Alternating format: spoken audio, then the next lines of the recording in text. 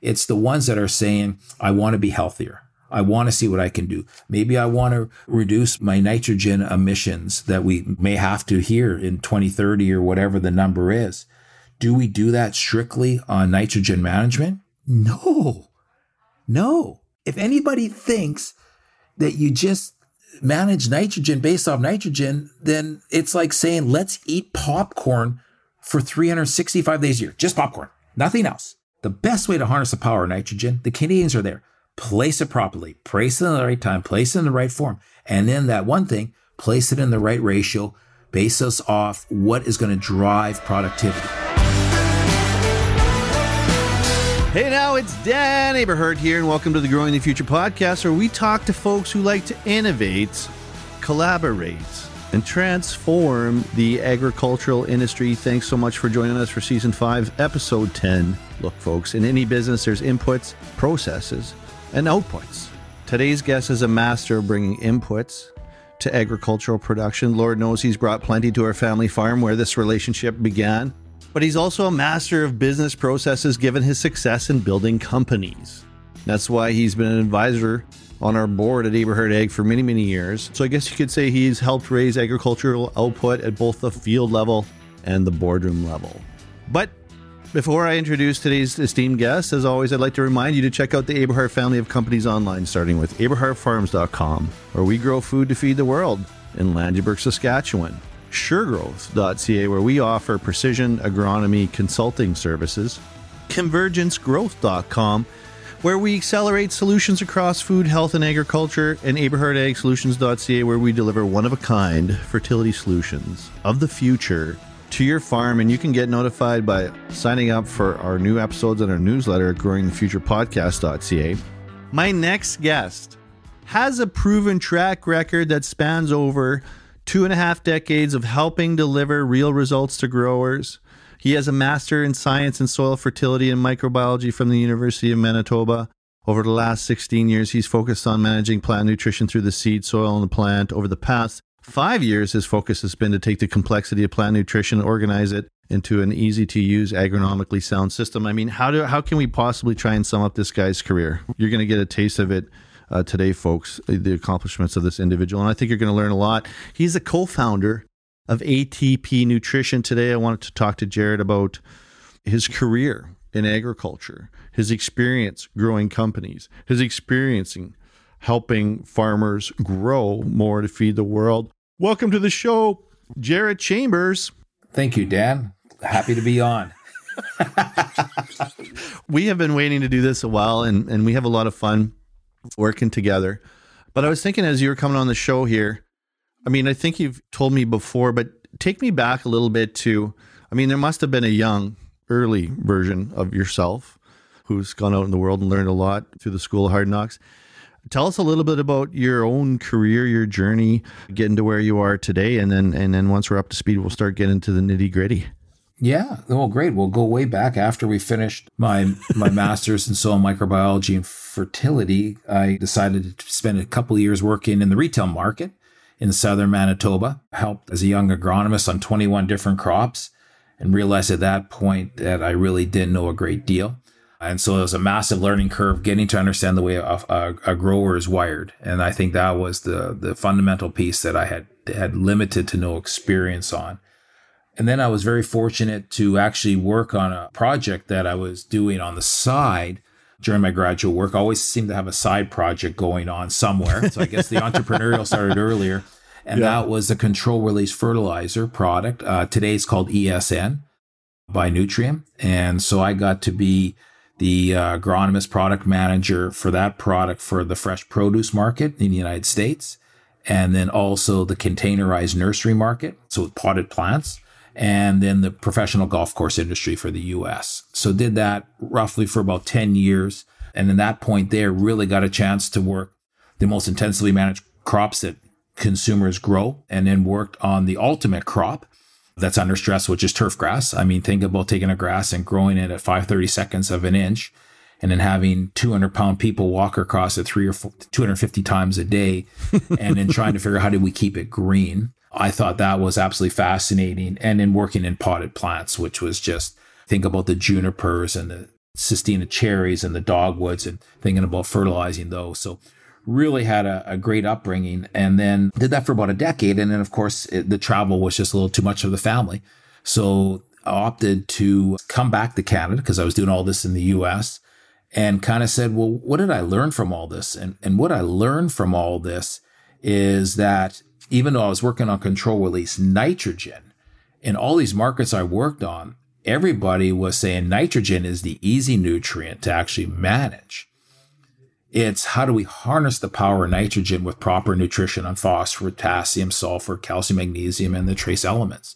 And so what I kind of did was actually went to what our customer in the US and actually said, I really like what you're doing on fresh produce.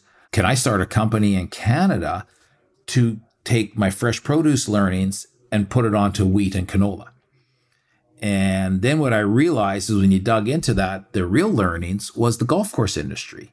And so my mentors, so to speak, for the markets that we're in right now are really not from the cereals and oilseeds and the row crops. It's really from the golf course industry and the fresh produce industry to say, how do we spoon feed a crop? How do we really harness the power of nitrogen? And that's through addressing all 17 or 18 essential nutrients. So I started Omex Canada based off my experience in the US and built that up for, I believe, roughly 10 years. And then it was just time to kind of move even further down that and then started ATP Nutrition as well. And did that for roughly 8 years, and then had a lot of investors wanting to get into the space. So decided to sell the business, stayed on. And then what we realized is the investors are great people. They didn't quite were aligned with our mission. So about a year or so later, came back to run the business again. And so now I've been running it here again for the last just coming up on 5 years. Wow. Coming on another 5 years. And in the meantime, had a lot of cool ideas that were outside the business. And so I got a couple other businesses as well that we started up as well. So there's a lot of different email addresses that we use. Holy doodle. I'm exhausted. I'm just exhausted just listening to this journey, talk about energy. You said something, though, that really fascinated me that I wanted to unpack a little bit. When you talk about not knowing what you thought you knew or knowing more than you knew, like there's a point at which you start to realize, hey, there's a lot more going on here, especially in our youth. And you had that moment maybe early on. What is it that you didn't know that you started to realize, okay, I actually don't know that much here and there's a lot more to be learned? The way I look at it is one of the lines I've always used is agriculture is the practical application of science. And so I break that into two buckets. I came out of school really trying to understand the science, plant nutrition, soil science, soil microbiology. So I felt I was quite comfortable in the science field, but did not have as much practical transfer over. What I've learned in the last, I guess it's now 33 years in the field or whatever it is a lot of people, we get caught in at the retail level where we really focus on the practical side, which is great, by the way. Like this jug of herbicide treats 40 acres. And that's really important. But what I try to get our team around is why are we even using that herbicide to begin with, or how do we use that herbicide? So I really obsess with trying to combine the practical and the science. And again, working with I was very fortunate early on working with large potato growers, large corn growers in southern Manitoba. And then all of a sudden, next thing you know, you're working with fresh produce. And if you go to the fresh produce store, Fresh Express, Tanamir and Anno, D. Regal Brothers, Duda Brothers, these were our customers, like growers that have 3 or 4 jets that are knocking out 3,000 acres of lettuce because the price went down $2 an acre, and that's $20 a box. Like you're talking $20,000 an acre, and they're knocking out 2,000 acres because the market's not right. That's when you start to realize that there's the science, there's the practical, and then there's the business. You take a golf course industry where the way the golf course industry works in a simple thing is you think about the Greens Committee, and you think you have this committee, they go golfing, we'll just pick a day, every Friday morning. And that superintendent who maintains that golf course is judged in a warm season grass 52 times a year. His employee reviews 52 times a year. That grass better be perfect on Friday morning when the Greens Committee is coming out. The ball wash has got to be perfect. Tee-box got to be perfect. Divot's got to be perfect. Everything's got to be perfect. So when you look at this, you got the practical side, always trying to think about the customer. When I tie that back together, when we started up, and I guess now 4 businesses, we think we know quite a bit about the customer. We're always learning, by the way. But again, it's still based off the science. So what I wanted to ask you, Jarrett, was if someone just grew up in wheat and canola country, and having this perspective and experience that you have now, what do you think are the biggest things folks are maybe missing, not having the benefit of this perspective that you brought? First of all, being open-minded. You learn what you learned in school, which is great, but the world is large and you can make it small really quickly. My personal friends on a daily basis that I talk to consult with are from people from all over the world. I look at certain countries are very good at certain things. So I think we can't just think about, well, in school, my professor said this was the case. That, by the way, that professor is very accurate.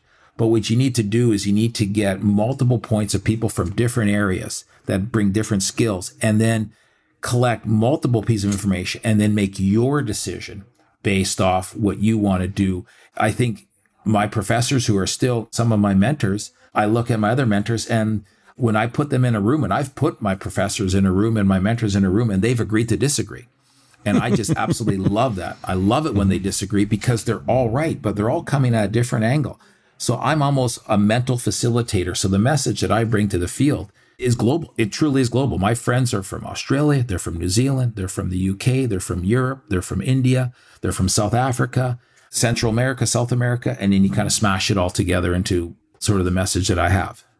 And you talk about going on this journey, really from academia to getting into the field to applying it in an entrepreneurial sense and always having that entrepreneurial fervor. At what point did you realize, hey, if we're building a machine here, maybe I could build a machine of commerce, and I could probably do it just as good or better with everything I learned? Where did you realize you were going to be a business person when you grew up? I think what I realized is when I was working for Exxon at the time, which was ESN, the control release fertilizer, it's been merged. It was sold many times. When I looked at that, what I realized is at the time it was the largest company in the world, but we were in a very special little group. And we were allowed to spread our wings and be very creative and evolve a technology. At that time, polymer-coated fertilizer didn't really exist. That shows you my age. I mean, it was so on the edge. And so we were kind of selling stuff. We're trying to develop stuff. How do we release stuff? It was a constant team effort to create it. And I think at that point, I didn't realize how entrepreneurial I was until we got to be in a very good business. And then we got put into the big mothership, and which then became very business structured, very corporate, which is fine. And then I realized very clearly, as did virtually my entire group that I work with, that the new organization was not right for us. So this is where I really realized that culture was critical. And for me, culture, 3 ways of culture: shareholder-driven culture, employee-driven culture, customer-driven culture. And I realized at that point, being entrepreneurial, I wanted to be employee-driven. And to this day, everything we do is employee-driven culture. Oh, that's exciting. That's exciting. And I'm sure it's just going to grow. Isn't it exciting as you get older that you're just going to be playing a bigger and bigger game, Jarrett? I don't know if it's going to be bigger and bigger. I'm still having a lot of fun. I mean, again, the one, I think, I mean, it is getting bigger. I just don't want to get that old kind of set in his way guy that's got no hair, that's his opinion is set in stone. I think that's the cool thing, is having a family, having my middle daughter doing her graduate work, being exposed to stuff, being exposed to young people. I think you gotta keep active in what you're doing. And again, in all this stuff, I do what I do because I love doing it. It sounds funny. I don't do it for the money. The money just kind of comes at the end, but you do it because you're passionate. And I think about, what am I passionate about? I'm passionate about agriculture, passionate about working with people that love working in agriculture.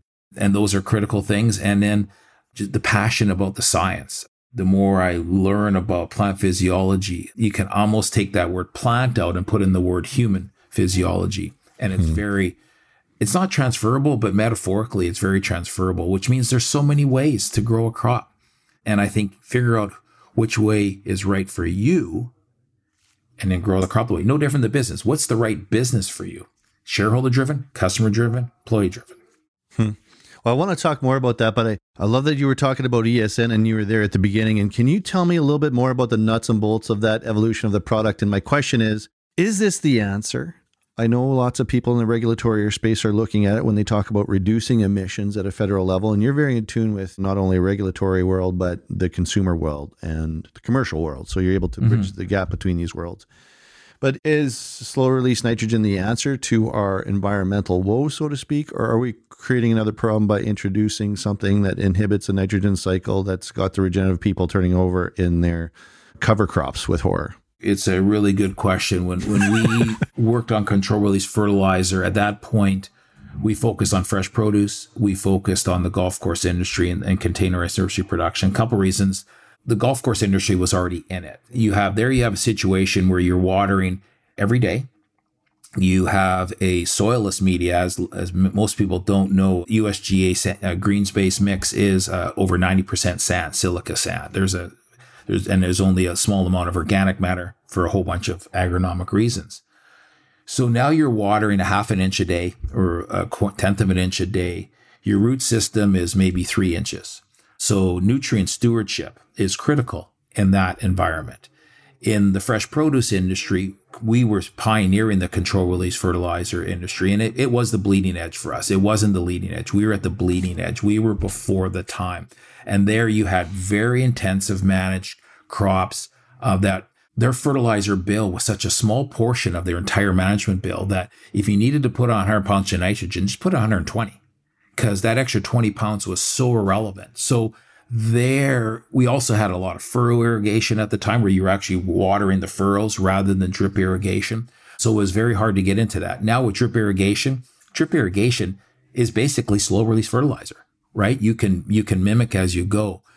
In our case here, and again, agronomists will disagree with me on this. Our case here is in terms of nitrogen loss in our small grain cereals and oilseeds and row crops. It's not due to leaching. Yes, is there going to be cases? Absolutely. But to me, it's due to, first of all, managing your carbon to nitrogen ratio so that we don't get tie up in its immobilization. It's also due to denitrification and volatilization. That's our key pieces. For myself, I think these nitrogen stabilized products, these slow release fertilizers, are a valuable tool to use. I think, however, in saying that, I would prefer that people understand the way a plant works to understand if they actually need it or not. Do people know the nutrient demand curves of that crop at certain times? And does that slow release fertilizer, how does that work within that demand curves? Because it still comes down to the product is what? The question is, why are we even looking at this? Ultimately, we want to spoon feed the crop. Do these products spoon feed the crop? That's what you have to decide for yourself.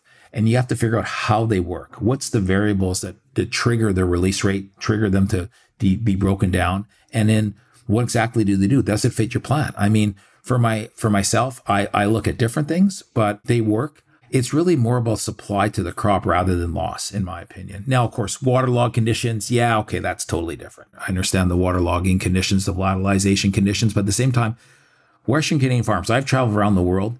When I go around the world, you know what people want me to talk about?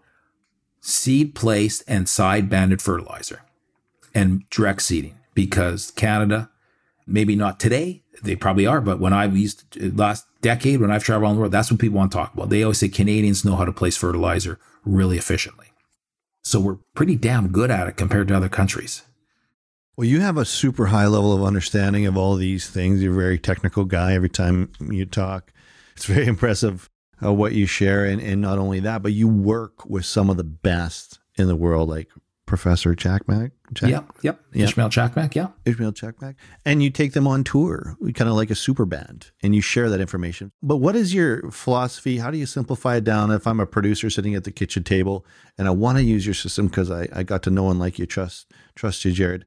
What do you do? How do you get all this information down in something that we can use throughout the year to be successful with our goals of hitting yields? Yeah. I think that those are hard. By the way, that's really hard. Our tagline is always making the complex simple. The backstage where my brain's at, where a lot of our team's at, is it's very complex. And we unfortunately work every day, and we're always trying to get there to take this complexity and simplify it into a message that makes sense for whether it be the retailer or the producer, but without overpromising. So I think the big thing that we like to do is really to understand what is the choke points that grower has now or the retailer has now. So really understand, a lot of people talk about the logistics component, right? A lot of people say logistics chumps agronomy and this and that. But to me, the logistics is a big word. It's a big umbrella word. To me, the logistics is, what is your logistical issue?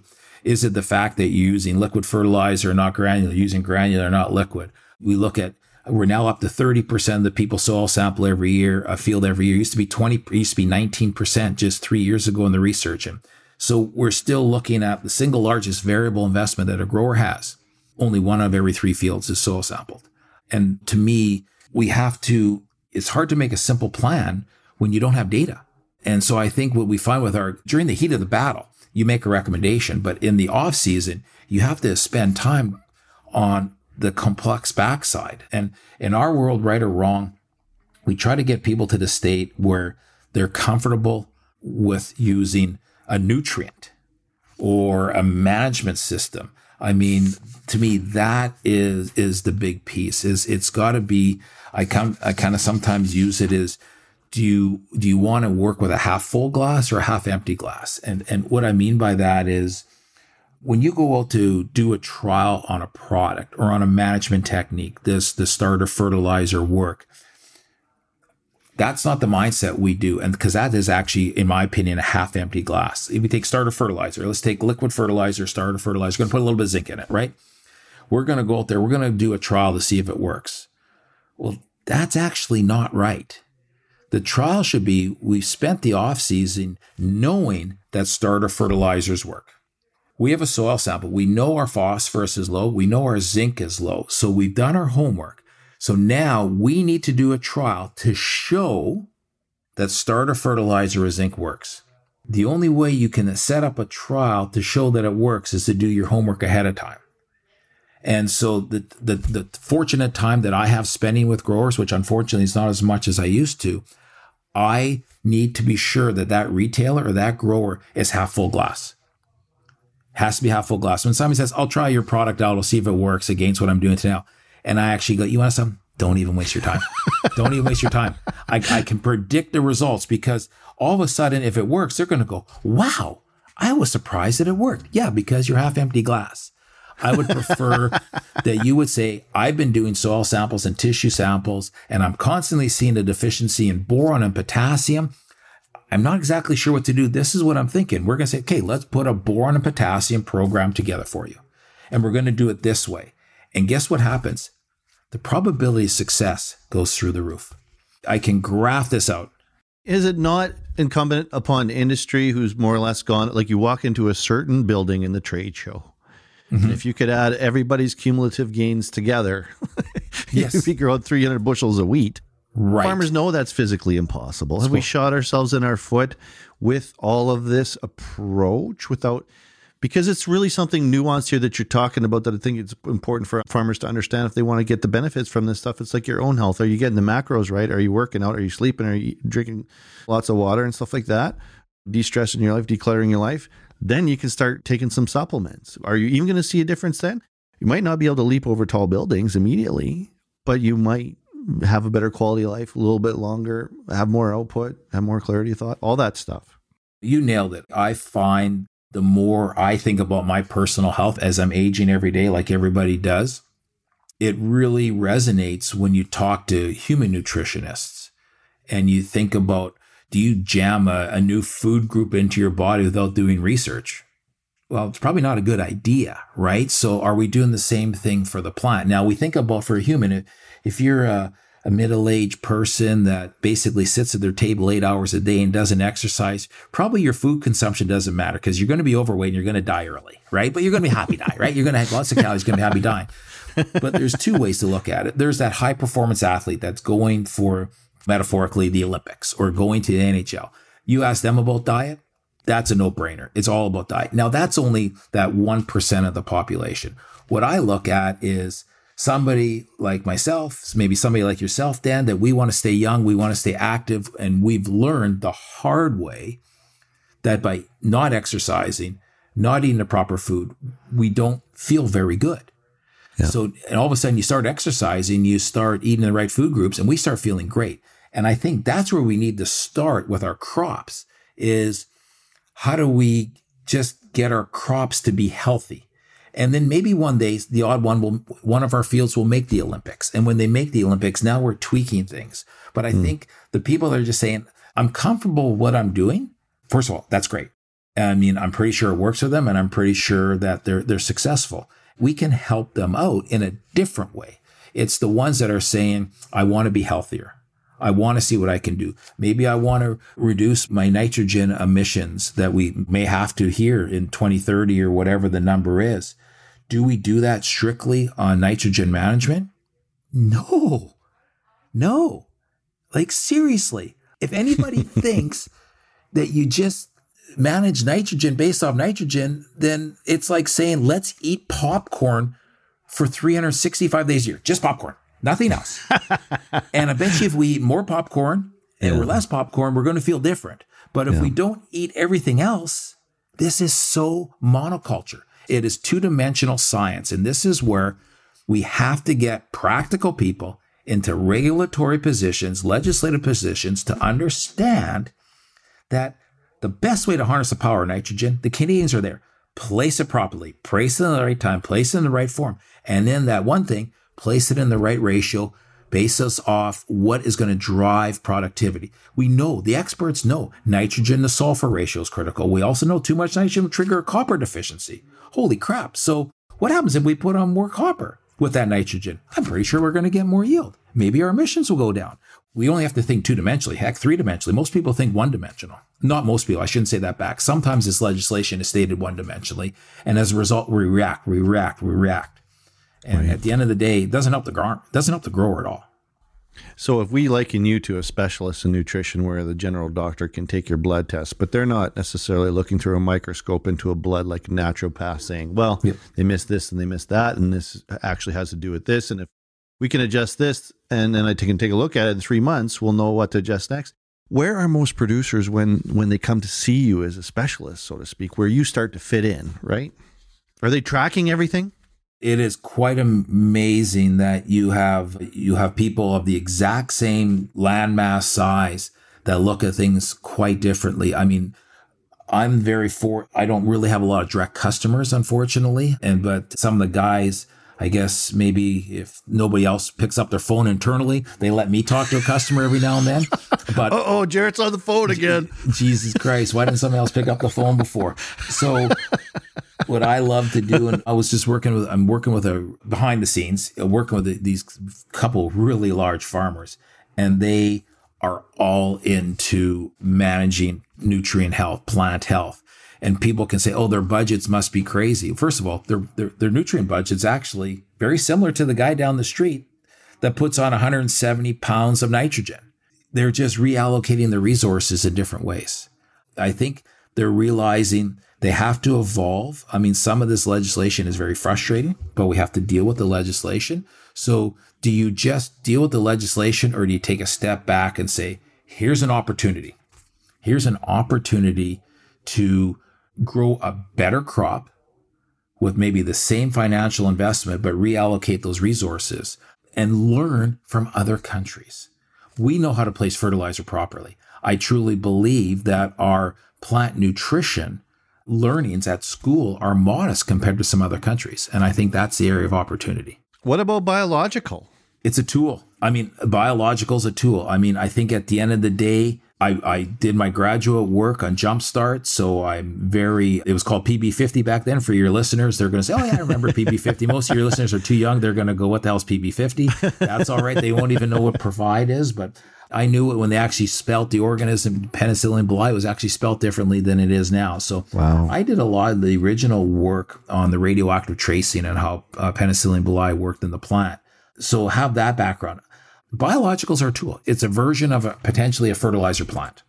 Again, my piece that I love about biologicals, again, I'm not talking biopesticide side, I'm talking biofertilizer side, is what is that biological organism or organisms, consortium organisms, whatever you're using, what is it actually producing that's helping the plant? Now, I'm not talking rhizobium here. That's totally different. I'm not talking the nitrogen fixing ones. I'm talking about organisms that are being introduced that produce compounds we refer to as metabolites. And those metabolites now help the plant directly or indirectly. In that case there, I like to focus on what the organism is producing, very much like a production plant. So you have a big ass stainless steel plant with a whole bunch of pressure and temperature. It makes urea. I look at biologicals as metaphorically the same as that big ass multi-billion-dollar fertilizer plant that is producing all these metabolites. So, and why I like to do that is people say, well, if I'm introducing a foreign organism to a soil, does it even live? Now we're half empty glass. We've completely missed the purpose. So my whole thing is, let's not worry if the organism is alive or dead. Let's not even introduce it. Because by the way, if you introduce a foreign organism into a soil, it dies. It's war down there. It is war down there. And if everybody, then that thing is bacillus based, and you introduce actinomycetes and there's no other actinomycetes in that soil, those bacillus are going to say, screw you, man, this is our home turf. You're dead.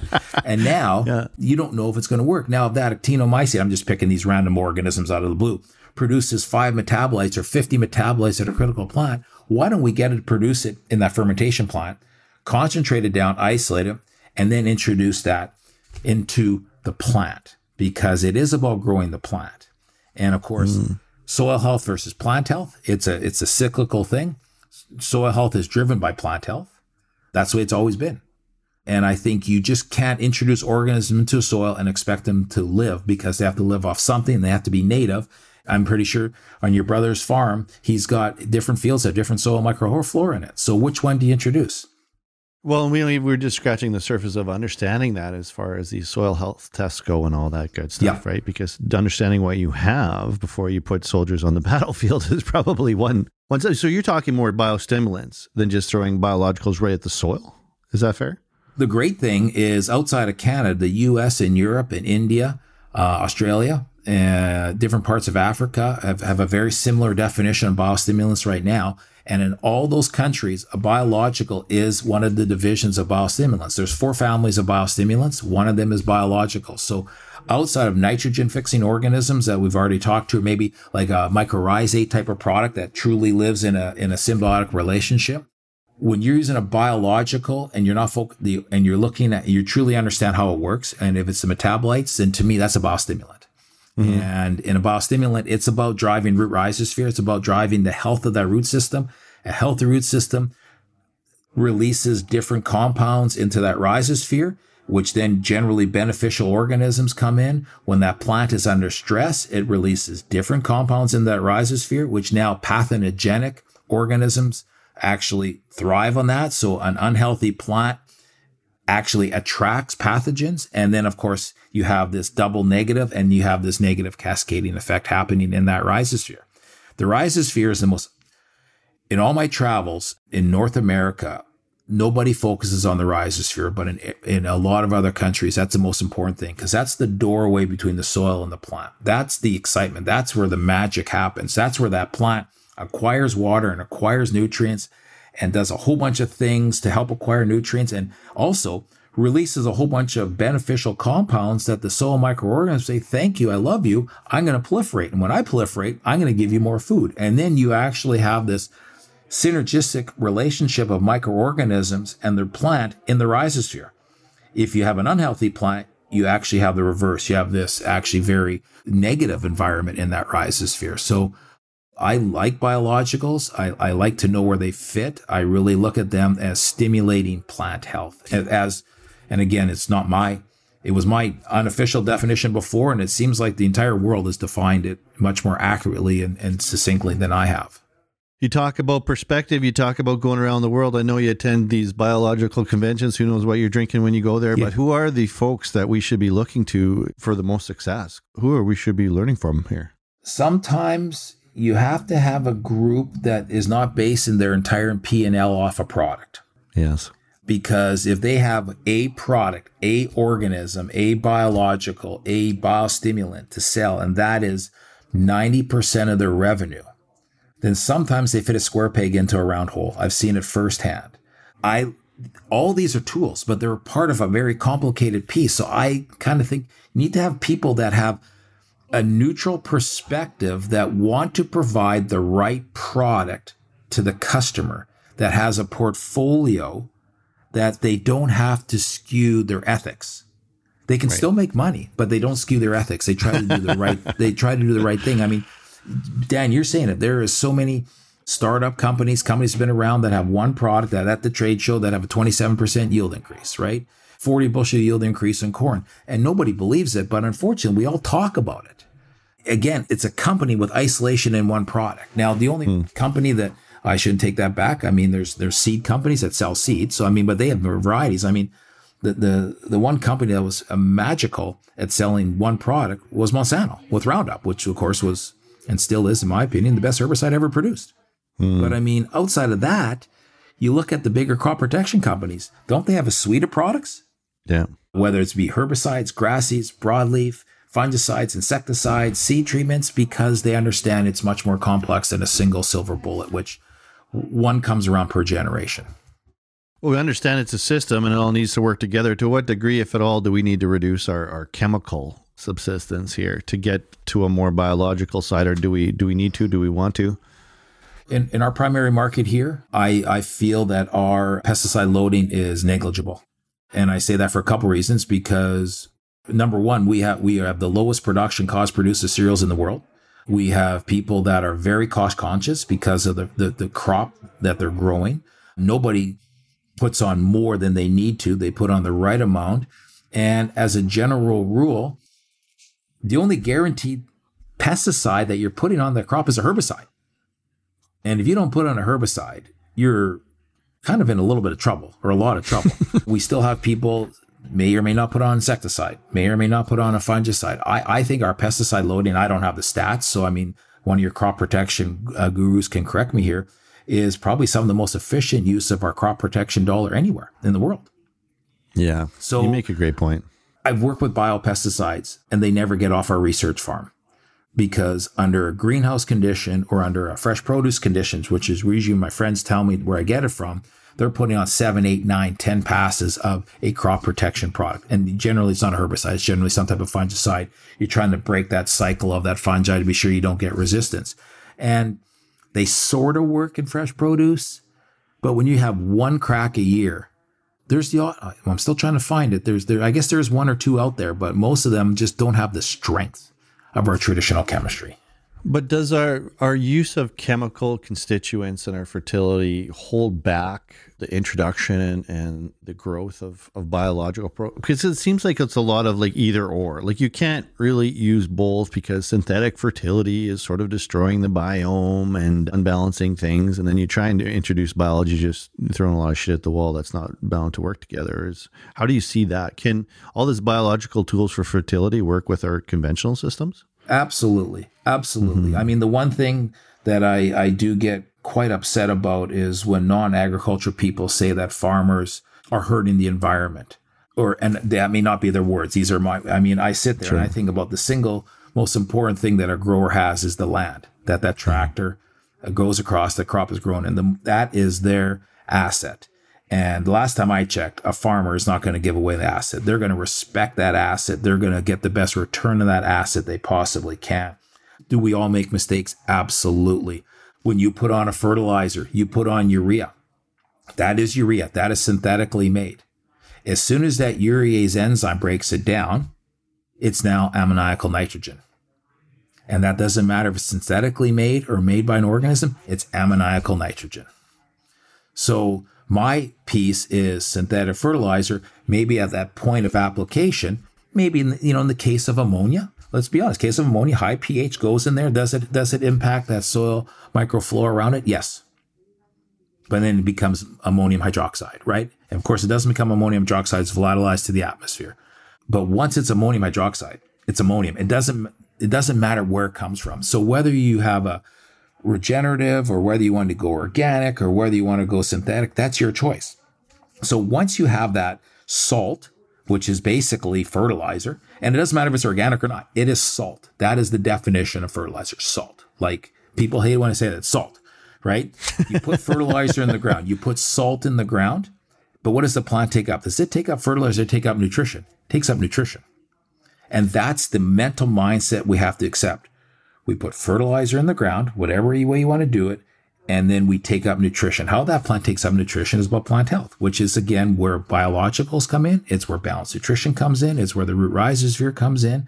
I truly believe, and we've seen it, that it all works together. We can go one way, but to drive productivity, we start with the base. We respect the base. We place the base. We know which ones can be harmful to the plant, so we keep them a little bit away. We think about mobility of those nutrients in the soil, mobility of nutrients in the plant. And once that fertilizer salt is now converted into a molecule, it's no longer synthetic. It's basically, whether it's organic or not, once you're on the periodic table, it's a periodic table. And then this is where the biologicals, the biostimulants, the balanced nutrition then harnesses the power of each element. That's very interesting how you position that.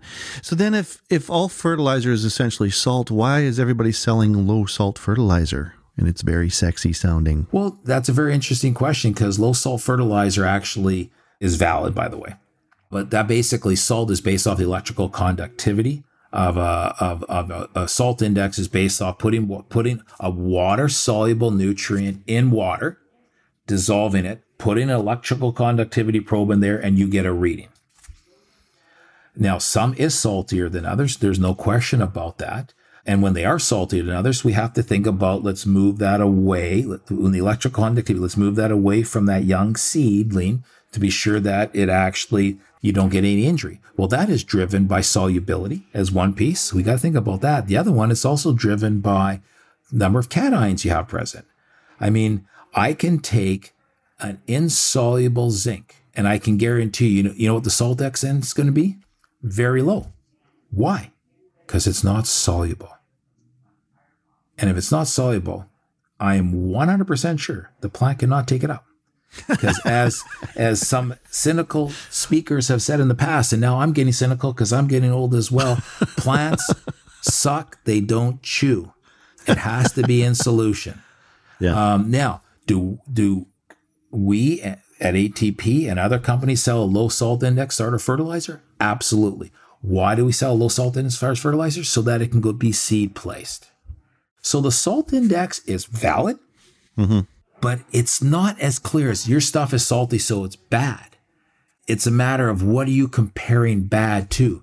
Muriate of potash, potassium chloride. That's salty, right? So it's very soluble. Got a lot of potassium, 62% potassium, and of course it's going to be salty. Something with a high ammoniacal portion is going to be salty. I can take zinc sulfate. I can take a zinc oxysulfate, which is 60% soluble. I can take a 20% soluble zinc oxysulfate, and I can take zinc oxide. And I can tell you the salt index is directly proportionate to solubility. So I respect salt, but we have to also balance it with the science. Otherwise, we get caught into these conversations of company B's product is saltier and company C's. Generally, has nothing to do with our product. Which one do you think is better? Our question is, what are you trying to accomplish? Yeah. What are you trying to accomplish with that product? Oh, I need to seed place my starter phosphorus. Fantastic. So are you putting potash solution in it? Yes. Okay, so you're putting potash solution as a starter. Why do you care about the salt index of the phosphate product? Because the potash is way saltier. Yeah. So again, it is about, and it's about this diffusion. It's about this gradient in terms of osmosis as it moves into there for the salt index from high to low concentration. So you don't want to dry that plant up. I mean, sodium chloride, hopefully nobody putting on table salt onto their crop, but I mean, that's a place to possibly do it. The plant needs sodium, just not a lot of it. Yeah. Very low, very, very low amount of Cows need salt. We need salt. I mean, it can be fatal if we're not getting enough salt. I always find that food tastes better once you got the right balance of salt. And as Dan, I mean, when you have the right amount of salt in food, then you taste the flavor of the paprika or the garlic or the cinnamon. But if you don't have enough salt in your food to balance the salt level in your body, you don't taste the paprika. You don't taste the cumin. You don't taste the garlic. Oh, a little bit of chef action going on here too. I don't know what the hell I was talking about that for. I don't know why I was talking about that, but I'm kind of a foodie. Nothing drives you crazy. You see 19 ingredients go into this hamburger and you're like, this is going to be amazing. And you don't taste anything. Then you put a little bit of salt on it and all these flavors go crazy. Interesting. Well, and you also need salts and potassium and all that good stuff, electrolytes if you're fasting. Yeah. So you take something like 2 low salt index products that I know out there, and there's probably more plant available. Ones that are salt index is monopotassium phosphate, MKP. Your brother has used MKP in the past. The salt index is 8.4 relative to a lot of stuff that's 30 or 40, 60. Potash is maybe 100, 120. Super low salt index. The biggest user of MKP in the world is Gatorade and Powerade. Oh, wow. Yeah. It's used for electrolytes. It's the same, comes out of the same plant, slightly refined differently, monopotassium phosphate. The other one that's really a very good low salt index is potassium carbonate. Again, just the way that molecule is built, super, super low salt indexes.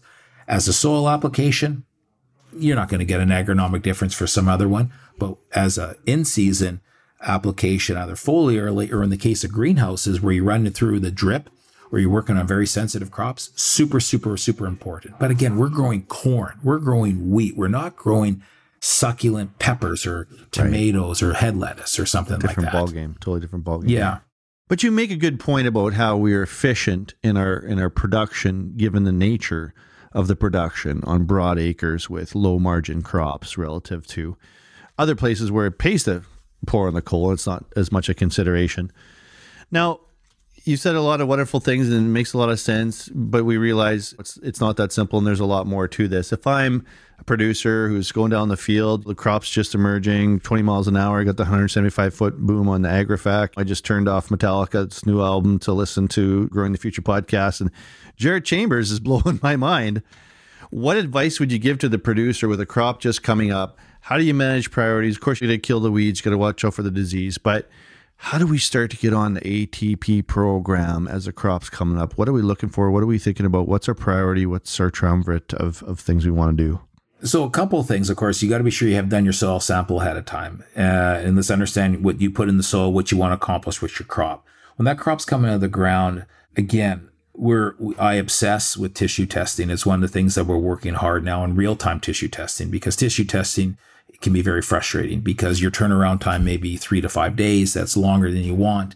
Tissue testing is also concentration of a nutrient in a plant. So if you have a small plant versus a large plant, the concentrations may look very similar, but the amount of biomass is different. So when you come out of the ground, I think the key thing you want to say is, did anything I do at planting affect my stand? And if my stand's looking good, now what's the vigor looking like in my crop? Grab that shovel, dig up the roots. What do the roots look like? Are the roots looking great? If they're looking great, then grab that tissue sample and grab the soil sample as well. I'm always obsessed with grabbing a soil and a tissue sample, and then see, is anything out of balance? Now, here's the crazy thing, Dan. If something's out of balance, you can get a chance to fix it. But if something is in balance and you think you have a beautiful stand, then in other countries that have a longer growing season than us, put that in perspective, what do? They pour the coal to it, right? They say, this crop is looking great. I got good moisture. Future looks good in terms of weather. I got my fertility there, but I fertilized for a 70 bushel crop. And this stand, it could go 70, could go 60, could go 90. But based on my fertility, it's not going to go 90. So do I, rather than knee jerk and fix potassium deficiency or boron deficiency, or do I say, I'm looking good, let's keep this baby going? And let's actually supplement. I mean, it is, Daniel, I don't think you've heard in my talks. I've always said, wouldn't it be great if we had conversations? My crop is looking so good. What should I invest in it? That's right? Better than, oh shit, what's happening now? We're going backwards here. But in this portion of the field is not right. So let's focus on that, which, by the way, that's real. I support that 100%. But my thing is, we got a great looking crop. Let's pound it out. I mean, we take the UK, for example. Don't hold me to these numbers. I look at winter cereals in the UK. A lot of the average grower will go, I don't do anything with my winter wheat in the fall time. I just let it go all yellow, look like hell. But come February, I'm going to start top dressing it. And you're like, well, should that crop be yellow? No, but I don't start managing it until February. Whereas the great growers are going, that yellowing is because of manganese deficiency, or Generally, it's manganese over there. So it's manganese deficiency. I'm going to address that manganese. And I'm going to have that root system and that shoot to root ratio just magical. So come springtime, when it comes out of vernalization, boom, it's off. What's the difference? One's an 8 to 9 ton a hectare grower. The other one's a 13 to 15 ton a hectare grower. These are the differences. So when I'm over in Europe and I look at these guys that are targeting 15 tons a hectare, they're not waiting months to start to manage a crop. They're saying it's out of the ground. I know my soil's deficient. It's always deficient. I got to jump on it, even though we're just getting ready for winter. So can we translate that here? Yes. Do we do the same management tools over there? No. But what we do is we keep our mind open, is how do we translate what other people are doing, and does it work in our system to push the crop? Well, when I think about fertility, I think about my own health, and I lately I've been coaching myself. Hey, Dan, if you just do one thing, if you just track what you put in your mouth and look at it daily, your awareness level, your situational awareness is going to rise. You're going to come to an understanding of the nutrients that are going into your body. Are you eating more than you should? I mean, the app that I have will project how fat I'm going to be in 5 weeks if I keep eating like that. That's a wake-up call, right? Yes. So when I think about these things, I wonder for producers, if only a third of them are tracking even something like soil tests, which is pretty common knowledge. Tissue tests might be another bridge. That might be only 10% or 5% are doing that. Yep. So if you just do one thing, maybe tracking all that over the years will start to give you some situational awareness upon which you can start to act with somebody like you, because you're a high quality problems guy, right? Your companies provide solutions to people with high quality problems. At the end of the day, if you're going to do one tissue sample, don't do it. I'm sorry. Don't do it. I read articles from people that I respect. Sometimes I don't respect them after I've read these articles. They say, do a tissue sample, and it's a report card for next year's crop. These are not the exact words, but these are pretty much the words. So you're like, so you're doing a tissue sample on a canola crop, and you see that you're deficient in a nutrient, but now you're not going to put canola on that field for 3 more years. Let's just pick boron. And my next crop's going to be wheat. And I know that wheat's not super responsive to boron. So if you don't act on that tissue sample, why'd you do it in the first place? And tissue samples should be real time. It should be what you deal with. So our whole thing is, if you're going to get into it, target a portion of your farm, maybe target a field, tissue sample it early on in the season, just prior to herbicide timing, so you can see how your starter fertilizer worked. Is there anything out of balance? Then come back in just prior to reproductive, and there you sample the old leaves and the new leaves. So now you can see what nutrients, primarily nitrogen, phosphorus, potassium, magnesium, those are going to be deficient in the oldest leaves. If they're already deficient in the oldest leaves prior to flowering, you have lost a ton of yield. But what do we all say? Sample, using wheat as an example, sample the youngest part of the leaf, sample the flag leaf. Well, that actually doesn't actually tell you the nitrogen, phosphorus, potassium, magnesium status of the entire plant. It tells you of that leaf. So, and then sample it again, flowering. 3 samples, grab a soil sample each time as well. People are going to say that's crazy. Well, if you're going to do it properly or don't do it at all. That's kind of like, you can't do anything half-hearted. So is that for every field? Probably not. Do we need to get there? Yeah. And there's going to be tools to get. We're working on real-time tissue analysis, real-time soil analysis. Well, tell me about that. I almost forgot. You guys are working with this NutriScan, and folks it's like a Star Trek wand. It tells you everything a soil test. It's a mobile lab. How is it going? Some people say you're bringing the lab to the field. The soil calibration was actually we're always got the machine learning happening. We're really comfortable with the soil results. Can they get better? Absolutely. What's our biggest challenge with the soil results right now is, myself included, I'm used to seeing certain numbers for a nutrient. The NutriScan gives you a different number. And what we've had to do is we've had to correlate that number to what you're normally used to seeing. That is not really a science-based approach. That is a human-based approach that we've had to do. So we have to do more calibration, more correlations on that, just to get people more comfortable with it. What we've seen is people that take one soil sample with the scanner and they go, it doesn't work. You're like, yeah, no kidding. You did one sample. So again, your half empty glass, you actually did this. You actually put that scanner out there because your boss told you had to, and I don't want this thing to work. So guess what? It doesn't work. Anybody who's done 50 to 100 soil samples are all testimonial customers.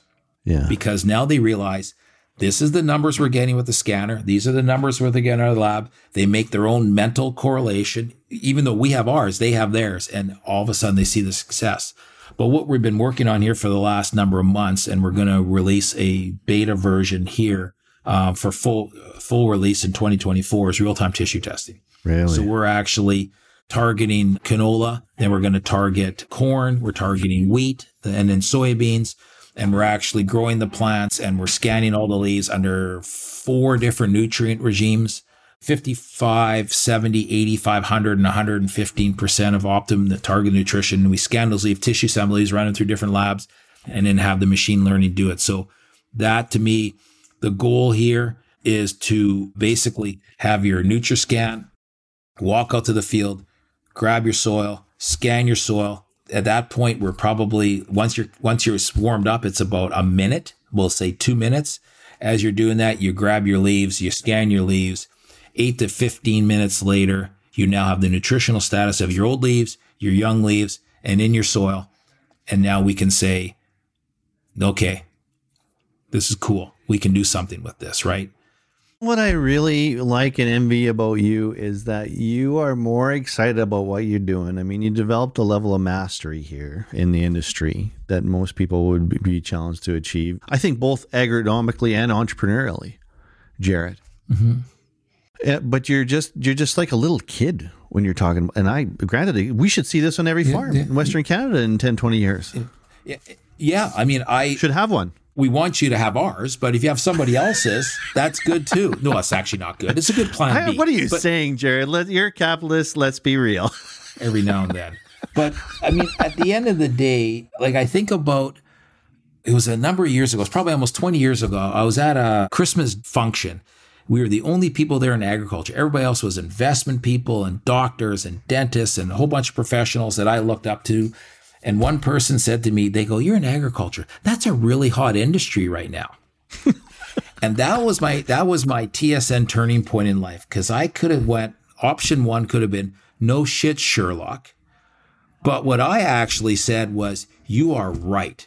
Agriculture is the coolest industry in the world, because without food, we die. And that was my turning point. Rather than being cynical and basically telling this doctor that was a really silly comment, I kind of embraced it. And ever since then, I've turned it around and I've embraced it. And my poor neighbors where we live, I mean, they know about my extraction techniques on my new product. They know about the nanofiltration. They know about ion exchange resins. They know about catalysts and this and that. And I don't think they have a clue what the hell I'm talking about. But at the end of the day, I am pitching agriculture is very scientific, but it is the practical application of science. And the people that develop stuff, whatever they develop, it is science-based. And we should be damn proud that we got some pretty kick-ass shit that goes on in ag. Dear listener, if you're not motivated by now. And we need to market it. We need to market it to the world. We don't need the world to think that we sterilize our soils and we don't care about the land and we put on this and that. We need to be the fact that we're damn good at what we do. In fact, we're freaking great at what we do, and we're going to be better. And without us, nobody's going to feed the world.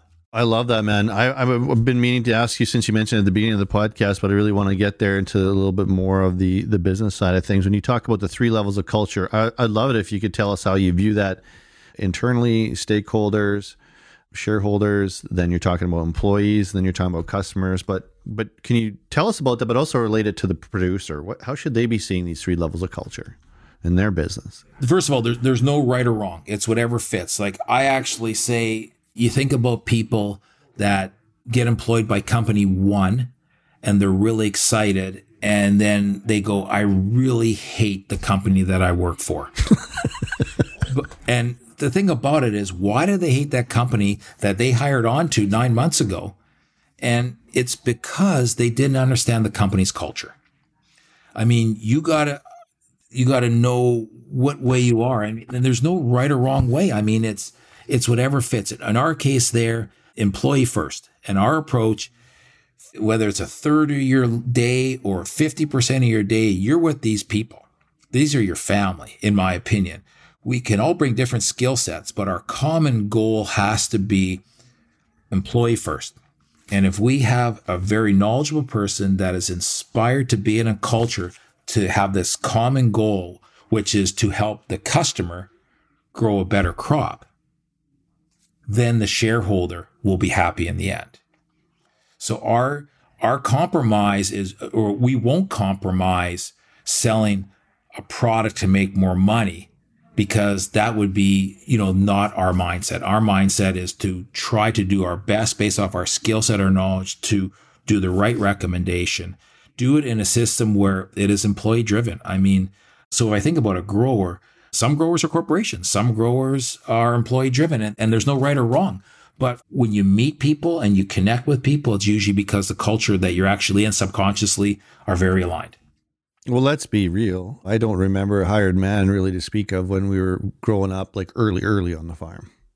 Now there's a team of people who are all working in their unique ability and taking shift work and have their standard operating procedures for their job and everything. But let's be fair, in a lot of cases for producers, they're the employee. They're their own employee. So what you're saying, whether you're individualist running your own business, you don't have a lot of hired folks. In that case, you need to work.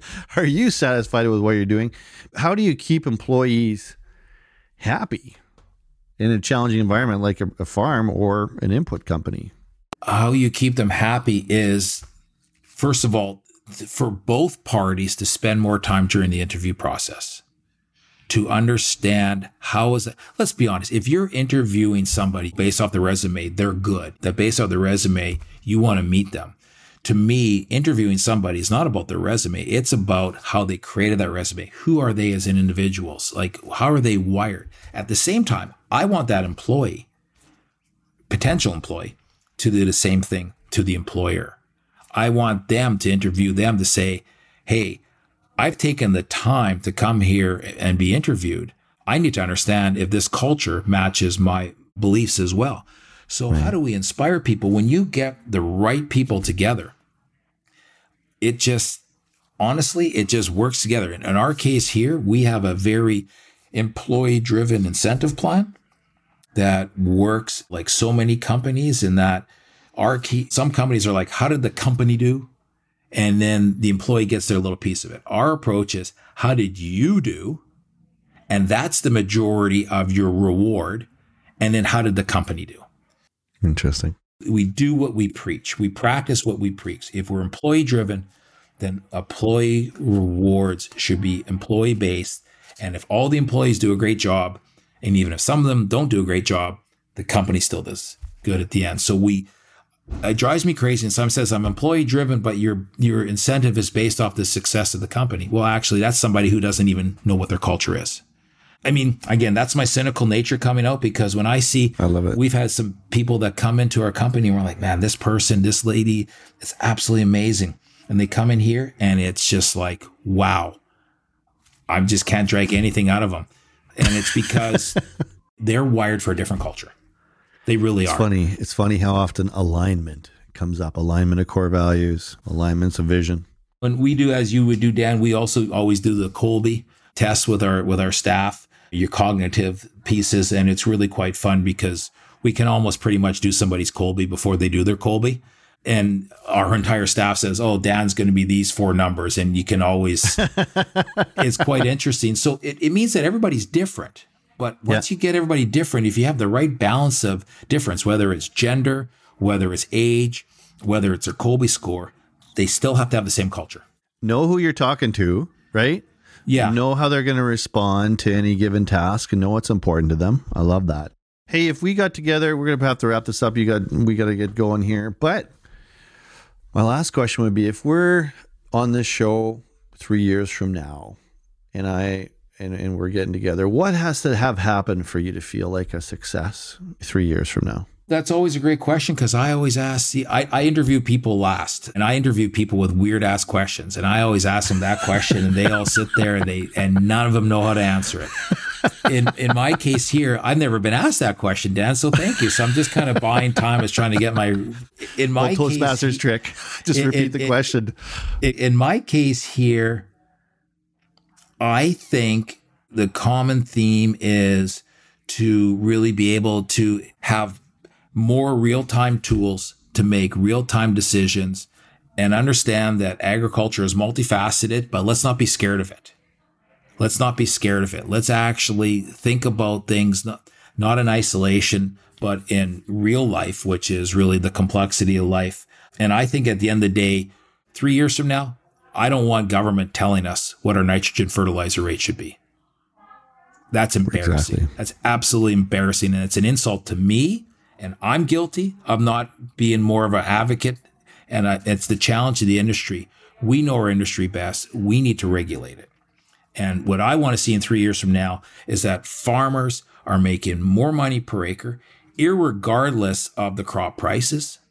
And if they're making more money per acre, that means they're investing in the economy, they're investing in their operation, they're investing in their farm. And that is, again, stimulating the economy as much as we can. And the thing about it, adopt tools, but don't adopt them just to adopt them. Ask, why would I even look at that tool? Whatever that tool is, whether it's a piece of hardware or it's a nutrient, and understand it, understand why you want to do it, how it works. And at the end of the day, if you got those two things nailed down, your outcome is going to be really positive. So 3 years from now, I think we got to adopt tools that work well for that individual. Doesn't have to be across the thing, but work well for that individual.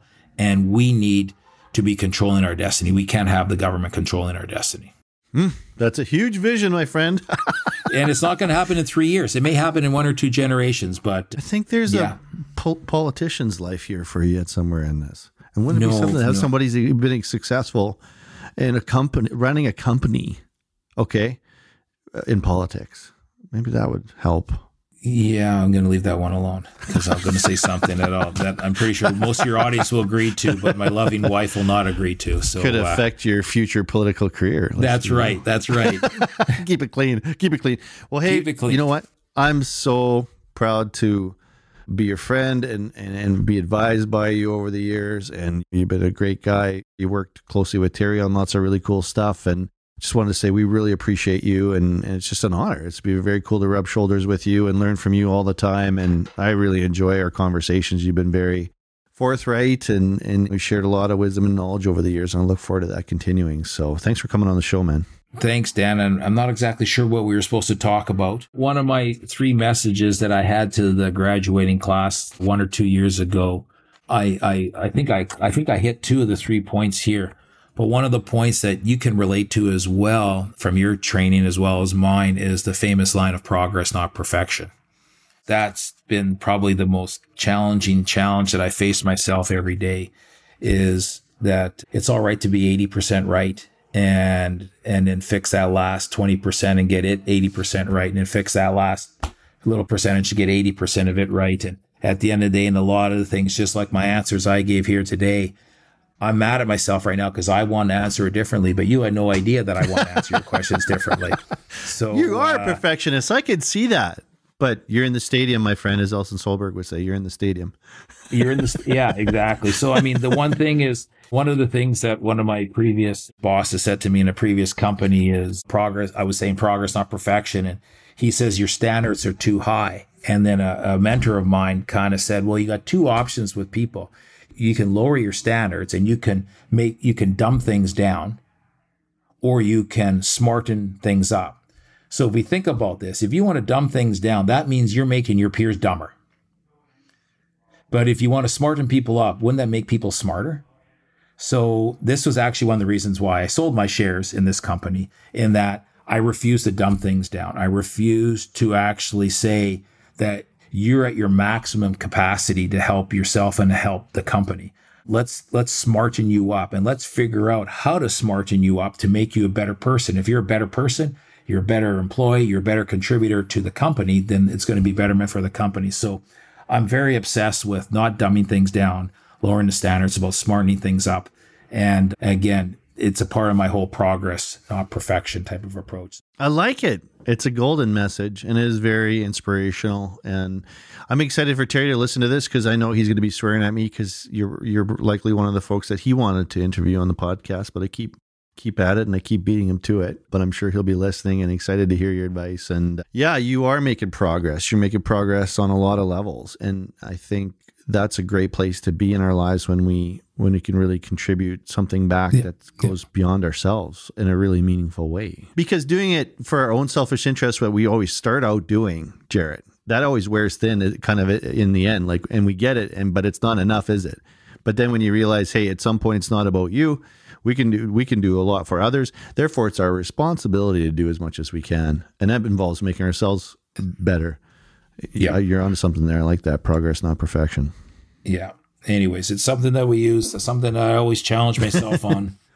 I'm still not there yet. I still haven't accepted it myself, but it's still something that's written down in my book all the time when I start to get frustrated with what I haven't done or what people haven't done. So let's just smarten ourselves up and let's get closer to, like you said, into the stadium.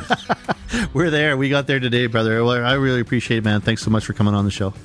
Thanks, Dan. Talk to you soon. You bet. Thanks, everyone. Cheers.